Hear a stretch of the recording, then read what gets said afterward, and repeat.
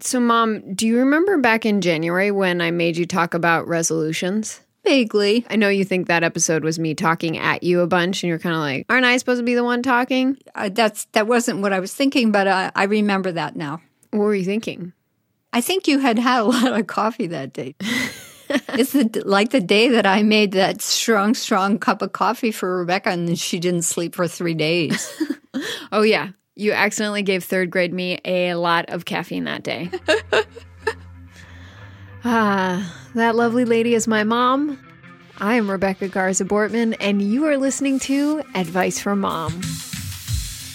On this show, my psychologist mom answers your big life questions. And then I give her a bit of a hard time. It's just the kind of daughter I am. And then we always get a second opinion. And listeners, for this episode, we are trying something new by revisiting something old. Advice so nice, we should all hear it twice. Plus, my mom gets a second chance at giving advice that she wishes that she gave before. Does that sound like a good plan, Mom? I love the plan, and especially since we created it creatively together. We collaboratively, creatively created it. I think that's redundant, but I don't care if we repeat ourselves, because this episode with Michaela is so wonderful that I think it deserves superlatives. It bears repeating. It bears repeating. Yeah. That should be the name of the episode. It Bears Repeating with Michaela Watkins. That's lovely. Perhaps it's obvious from listening to our show, I have pretty high expectations for myself. Whenever my mom says lower your expectations, even though she's all the way in Pittsburgh, Pennsylvania, and I'm in California, I can tell she is staring right at me when she says that. So one of the ways that I have high expectations for myself is that I never want to tell you anything on this podcast that I don't actually make good on. So in January, we talked about resolutions and how limiting they are and how change can happen over all the months of the year, not just January. So after saying that, I was like, okay, this deserves a calendar reminder. So here we are, month 3, and I open up my calendar to find that January version of me said, are you making good on your resolution to be broader at your understanding of a resolution? And I need that. I need that advice. I need to remember that change is a process. So I was listening back to our old episodes, and I love some advice that we collected for an episode called The Long Haul, where we are exploring big life goals and creative pursuits and how sometimes it can be so difficult and so draining to get through the process of progress. So I wanted to transport you back to that episode, especially the advice from actress Michaela Watkins. So if you too could use a little check-in about 2018, how it's going, where it's going, maybe you could use a pep talk, this is the episode for you. The question comes from a listener who you might remember called herself recently rejected. And this wasn't a relationship rejection. It was a professional and creative rejection, which, I don't know, sometimes I feel like they can hit just as hard as relationships. After you've poured your heart and soul into something for months and months and months, to get a rejection is just so difficult. Yeah, I think it's time for a pep talk. But real quick, just a reminder, this podcast is for informational purposes only. It's not intended for diagnosis or treatment of any medical or psychological condition. All of your treatment decisions should be made in partnership with a health professional. All right, time to get back in that podcast time machine. Revisiting some old advice for a new perspective. You ready for the letter, Mama? Okay, I'm ready.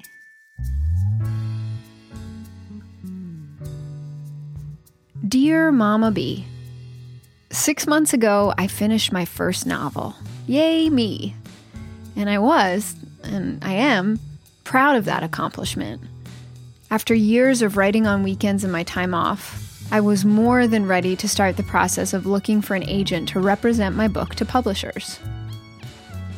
I knew this part of the process is a bit like matchmaking, in terms of finding and soliciting an agent who is as excited to represent my book as I was to write it. But as the rejections roll in, one after another, I find myself struggling to maintain the confidence and conviction I had for my work when I was writing it. I have to fight hard against the perfectionist in me, who immediately feels a sense of shame and failure when I get another rejection letter from an agent.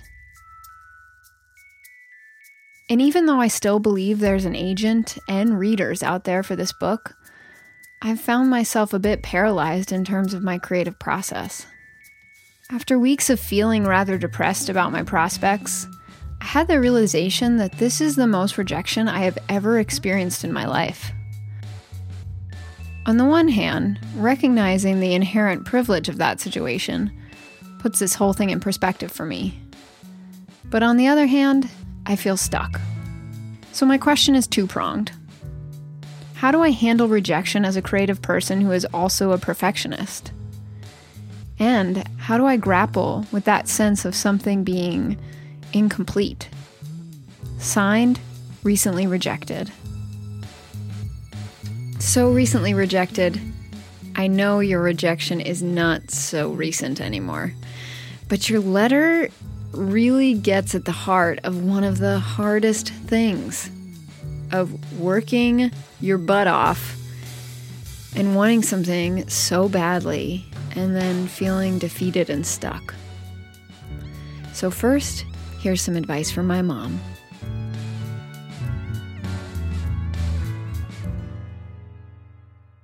Hello to you, recently rejected. I'm so sorry that you've had such a rough time. It's not been an easy thing for you.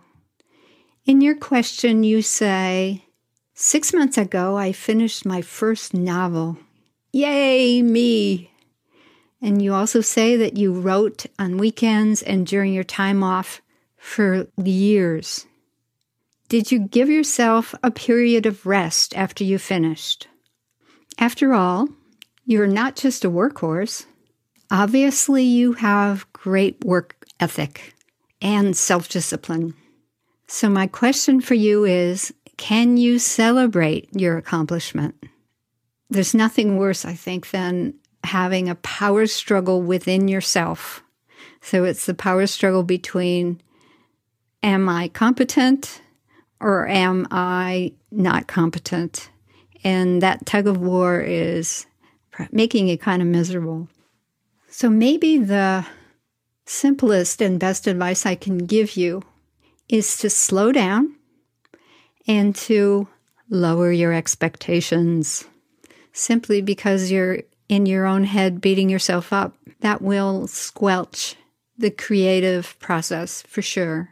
Even if it doesn't seem like it now, this will help you in the future. This is a really good time to bolster your support system. It can be professional people, it can be people in your social life, it could be, I don't know how many people are going to church these days, but it could be joining a church or any kind of social organization or volunteering. It doesn't matter what it is, just so that you do it with other real people out in the real world and keep your morale up. In my mind, that is the big challenge when you're learning something new and when you're trying to make a place for yourself in a big competitive world. So my third and final suggestion for you to do is to increase your physical activity. Doing something physical will help you feel better. So I have a story about a man who his job was really high-powered and very lucrative. He had an excellent job, and suddenly he lost it. He was laid off, but he realized that he wanted to do something physical. So he set about to build a house. And of course, that requires a lot of physical work. He taught himself a lot of new skills, and he built that house. I believe that afterward, he actually changed careers and went into the house building business. So each of these actions will enhance your personal life and will probably have a ripple effect on your career. So as usual, Rebecca, I'm looking forward to hearing any kind of input or feedback you have for me. That could only be the sound of one thing. It's time for Mother-Daughter Pickleball. Before we get to the match, let's hear who Mama B got a package in the mail from today. Okay, it's from RX Bars. Can you believe it? It is, it must be loaded with RX Bars. I love it. Ooh, I have never tried mixed berry. Oh, but I do. I love the peanut butter chocolate. I love the chocolate sea salt. Oh, my goodness. And there's blueberry. Oh, my golly. Isn't that cool? It's more than just cool. RX bars are smart to chew because RX bars are good for you. Get your protein without that stress. Says right there on the label, no BS. So this is probably the only time that I'm allowed to talk while I'm eating. Listeners, I hope you forgive me. RX bar, blueberry, that has almonds, cashews, dates, egg whites, and 12 grams of protein. There's no corn syrup in here. It's just deliciousness. Oh, my goodness. For 25% off your first order, go to rxbar.com/pickleball and then enter the promo code pickleball at checkout. Let's play Mother-Daughter Pickleball. Yeah, in fact, this question you gave me homework for. So I did my homework, I want you to know. Wow, you are a good student. I listened to Mom's favorite podcast, The Savvy Psychologist, where Mom listens to another psychologist and thinks, oh, good idea. I love to learn new stuff. If you're interested, Dr. Ellen Hendrickson has researched the topic of perfectionism. The podcast is called 9 Hidden Signs of Perfectionism. In it, she says, perfectionism is tricky. A tiny sprinkling can be good, but a generous helping is paralyzing and self-defeating. This podcast indeed made me realize if I am not all the symptoms, I have many of them. Was that an unhappy discovery? A little bit. I mean, it sounds like this listener is embracing the term perfectionist, but the strongest points of the episode to me was when she talks about how it's fine to aim high, but it's another thing to be paralyzed and consumed by the fear of making mistakes and the fear of being judged, which I think recently rejected as seeing the dark side of this perfectionism. Yes, but that in itself, that recognition and that reaching out to even ask the question, absolutely the hardest step and the first step toward healing. And I love the idea of doing something physical. I think that's really, really empowering to learn something new as an accomplishment. And I love the example you gave of the guy who builds the house because he brings the power back into his life in a way that a corporation had it sounds like robbed him from his power. But that house was totally under his control.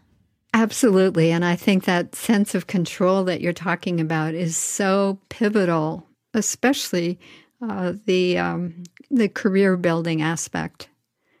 We need to have control over certain things that affect our life directly. And that's not a bad thing. But what the hell do I know about how it feels to be a rejected artist? I have no life experience that relates to that. So our guest for this question certainly does. Actress Michaela Watkins has been in so many shows and movies, including Hulu's Casual, New Girl, and Saturday Night Live. You might think that she has never felt rejection, but oh boy, has she ever. And she's come out the other side with grade A advice. And I think she has the pep talk we could all use right now. I love this letter very much. Everything that this writer is saying is so universally and commonly felt that I feel like I know them. What I first want to say about this letter is congratulations. I mean, anytime anybody tells me they wrote a book, I'm immediately like, wow, it's really, really, really hard to have the discipline to see an idea through. So of course, like the feeling of that somebody isn't embracing it with open arms in the same way and just patting you on the back and going, as my friend Annie Surdich likes to say, she goes in, she pitches a show, and then she says, where was my parade? And it's not shameful. That's a natural feeling. I can't tell you how much time I spend on the phone with people talking about this exact thing. And by people, I mean my good friends who have a feeling of rejection and don't really know where to put it until they process it out loud with a friend, that they can't really move past it. And rejection is something that you have to cultivate a relationship with. I have a really strong relationship with it because I've experienced it a lot and I continue to. Like I said, you talk about how you are having trouble moving on from this. You can't get excited about anything else until you have some sort of completion with this. That is the perfect time to become really good at rejection. Rejection is going to tell you that you're no good and you can't do these things and you were never really good in the first place. And maybe your book wasn't that great to begin with. It's going to lie to you a lot. So what rejection forces you to do is to really go inside and figure out what is the truth. Or rejection forces you to move on because this maybe isn't supposed to be completed right now. Maybe you're the next Elizabeth Gilbert and your second book makes everybody read your first book. You have no idea what your arc of your life is going to be. All you know is that you wrote a book, and in your estimation, it's probably a really great book, or you wouldn't have written it. Learning how to move on to the next thing is the most important thing that you can do. You have to get in front of it. See, what I do after I have any kind of audition, I've developed something that I ceremoniously do after every audition, and I take my sides and I throw them in the garbage can as soon as I walk out the door. I'm signaling to myself that what just happened was what I wanted to do in that room, and the outcome doesn't matter. It's like out of my hands. I can't control if anybody hires me. I can't control what happens once I get the job. I can't control any of those things. All I can control is what I did in that audition, and now it's over. And now I'm ready for the next thing. When I did Saturday Night Live, I did one season. I had a great time. Such an exciting year, and something that I really never thought was going to happen to me. And when my contract didn't get renewed, I had no idea why. And to this day, I don't really have any idea why, but it didn't. And I had to make a very real decision. Was I going to be someone who was going to define myself as I got cut off from Saturday Night Live after one season? Or was Saturday Night Live going to be a part of my life? Was it going to be one of the many, many things I end up doing in this life? You can't be defined by the fact that you wrote a book and, you tried to get it published and you hit roadblocks. That's something that happened, but that's not your career and that's not who you are. But I do understand the sense of incompleteness. It's a real thing, and you can't let something just sort of have frayed endings and just linger out there. It just feels so incomplete.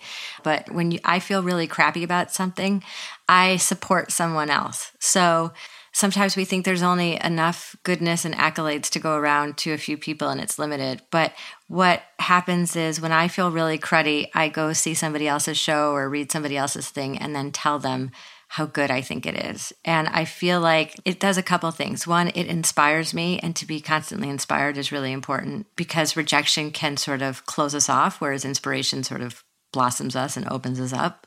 So I think it's really good to counter those feelings with taking in colleagues' work. When I got to SNL, I had a sketch that went really well at the table read, and then it went so at the dress rehearsal, and I think it was cut, and it probably didn't make it into the live show.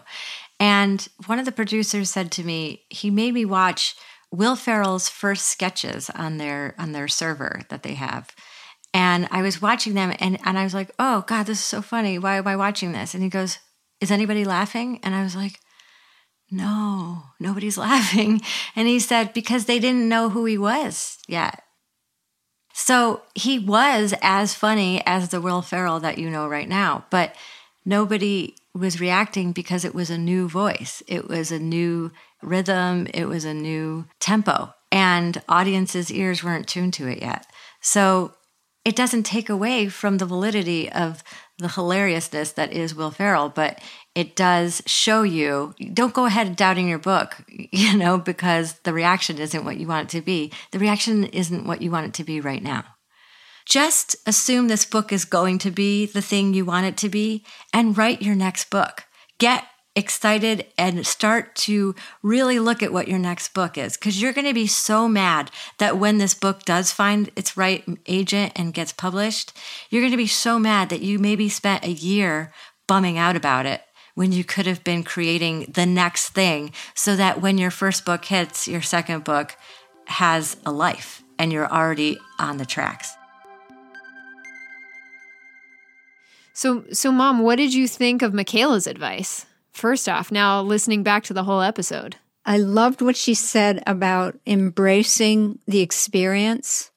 And one of the tried and true ways that I have of helping people to accept a crisis is to have them realize that it was time for them to break through the status quo or the habits that they'd had for a long time, and to embrace the newness of what was going to be next. And so the Chinese word for crisis actually means, of course, something awful and opportunity. Yes, it was awful, but yes, it's an opportunity. Mm-hmm. It has kind of a dual meaning, I think. As the queen of the positive reframe, I like that optimism. Oh, you're just doing your usual flattery. Flattery will truly get you everywhere, but rejection is such a universal experience. And what Michaela talks about in terms of embracing it rather than trying to push it away, it's great wisdom.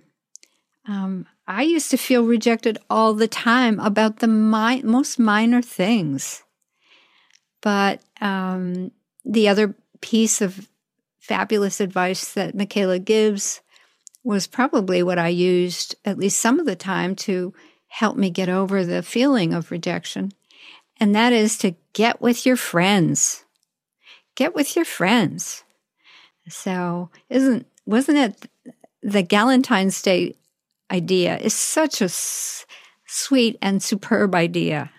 So maybe one of our main takeaways can be, in addition to having that rejuvenated mindset, not just in January, but every month, maybe you can also have that Galentine's Day mindset every month, not just February. Yeah. I love that. So anyway, go out there and hang out with your friends and enjoy the heck out of it.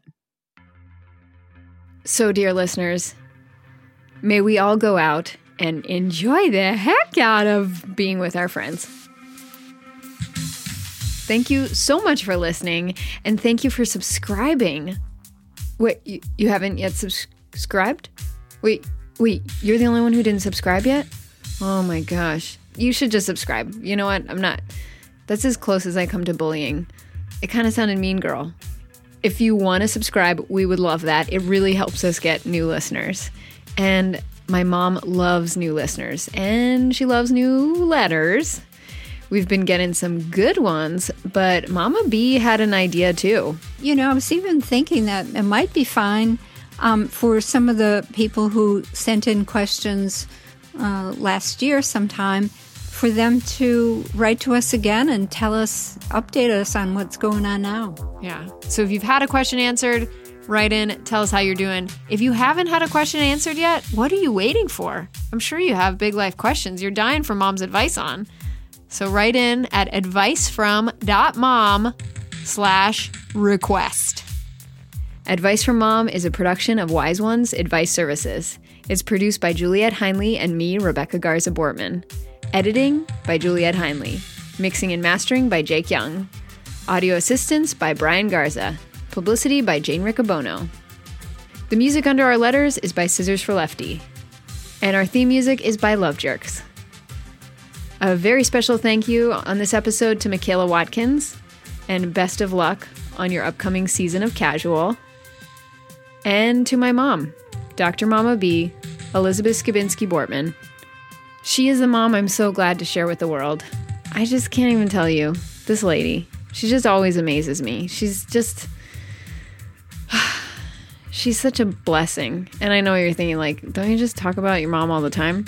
But I just want to say, because I know she listens all the way to the end, Mama B does not turn off for the credits, that, Mom, you're the best. Thank you. Now more than ever, you're my walking pep talk. Does that degrade you as a mother? Does that put you down in a way that I didn't mean to? Oh, you be the judge. Well, when I first started, I was like, okay, how is a podcast different than a blog? Okay, I'll find out. Uh-huh. Yeah, that's, I guess, something you could probably Google and find a page made for the elderly. Shut the hell up.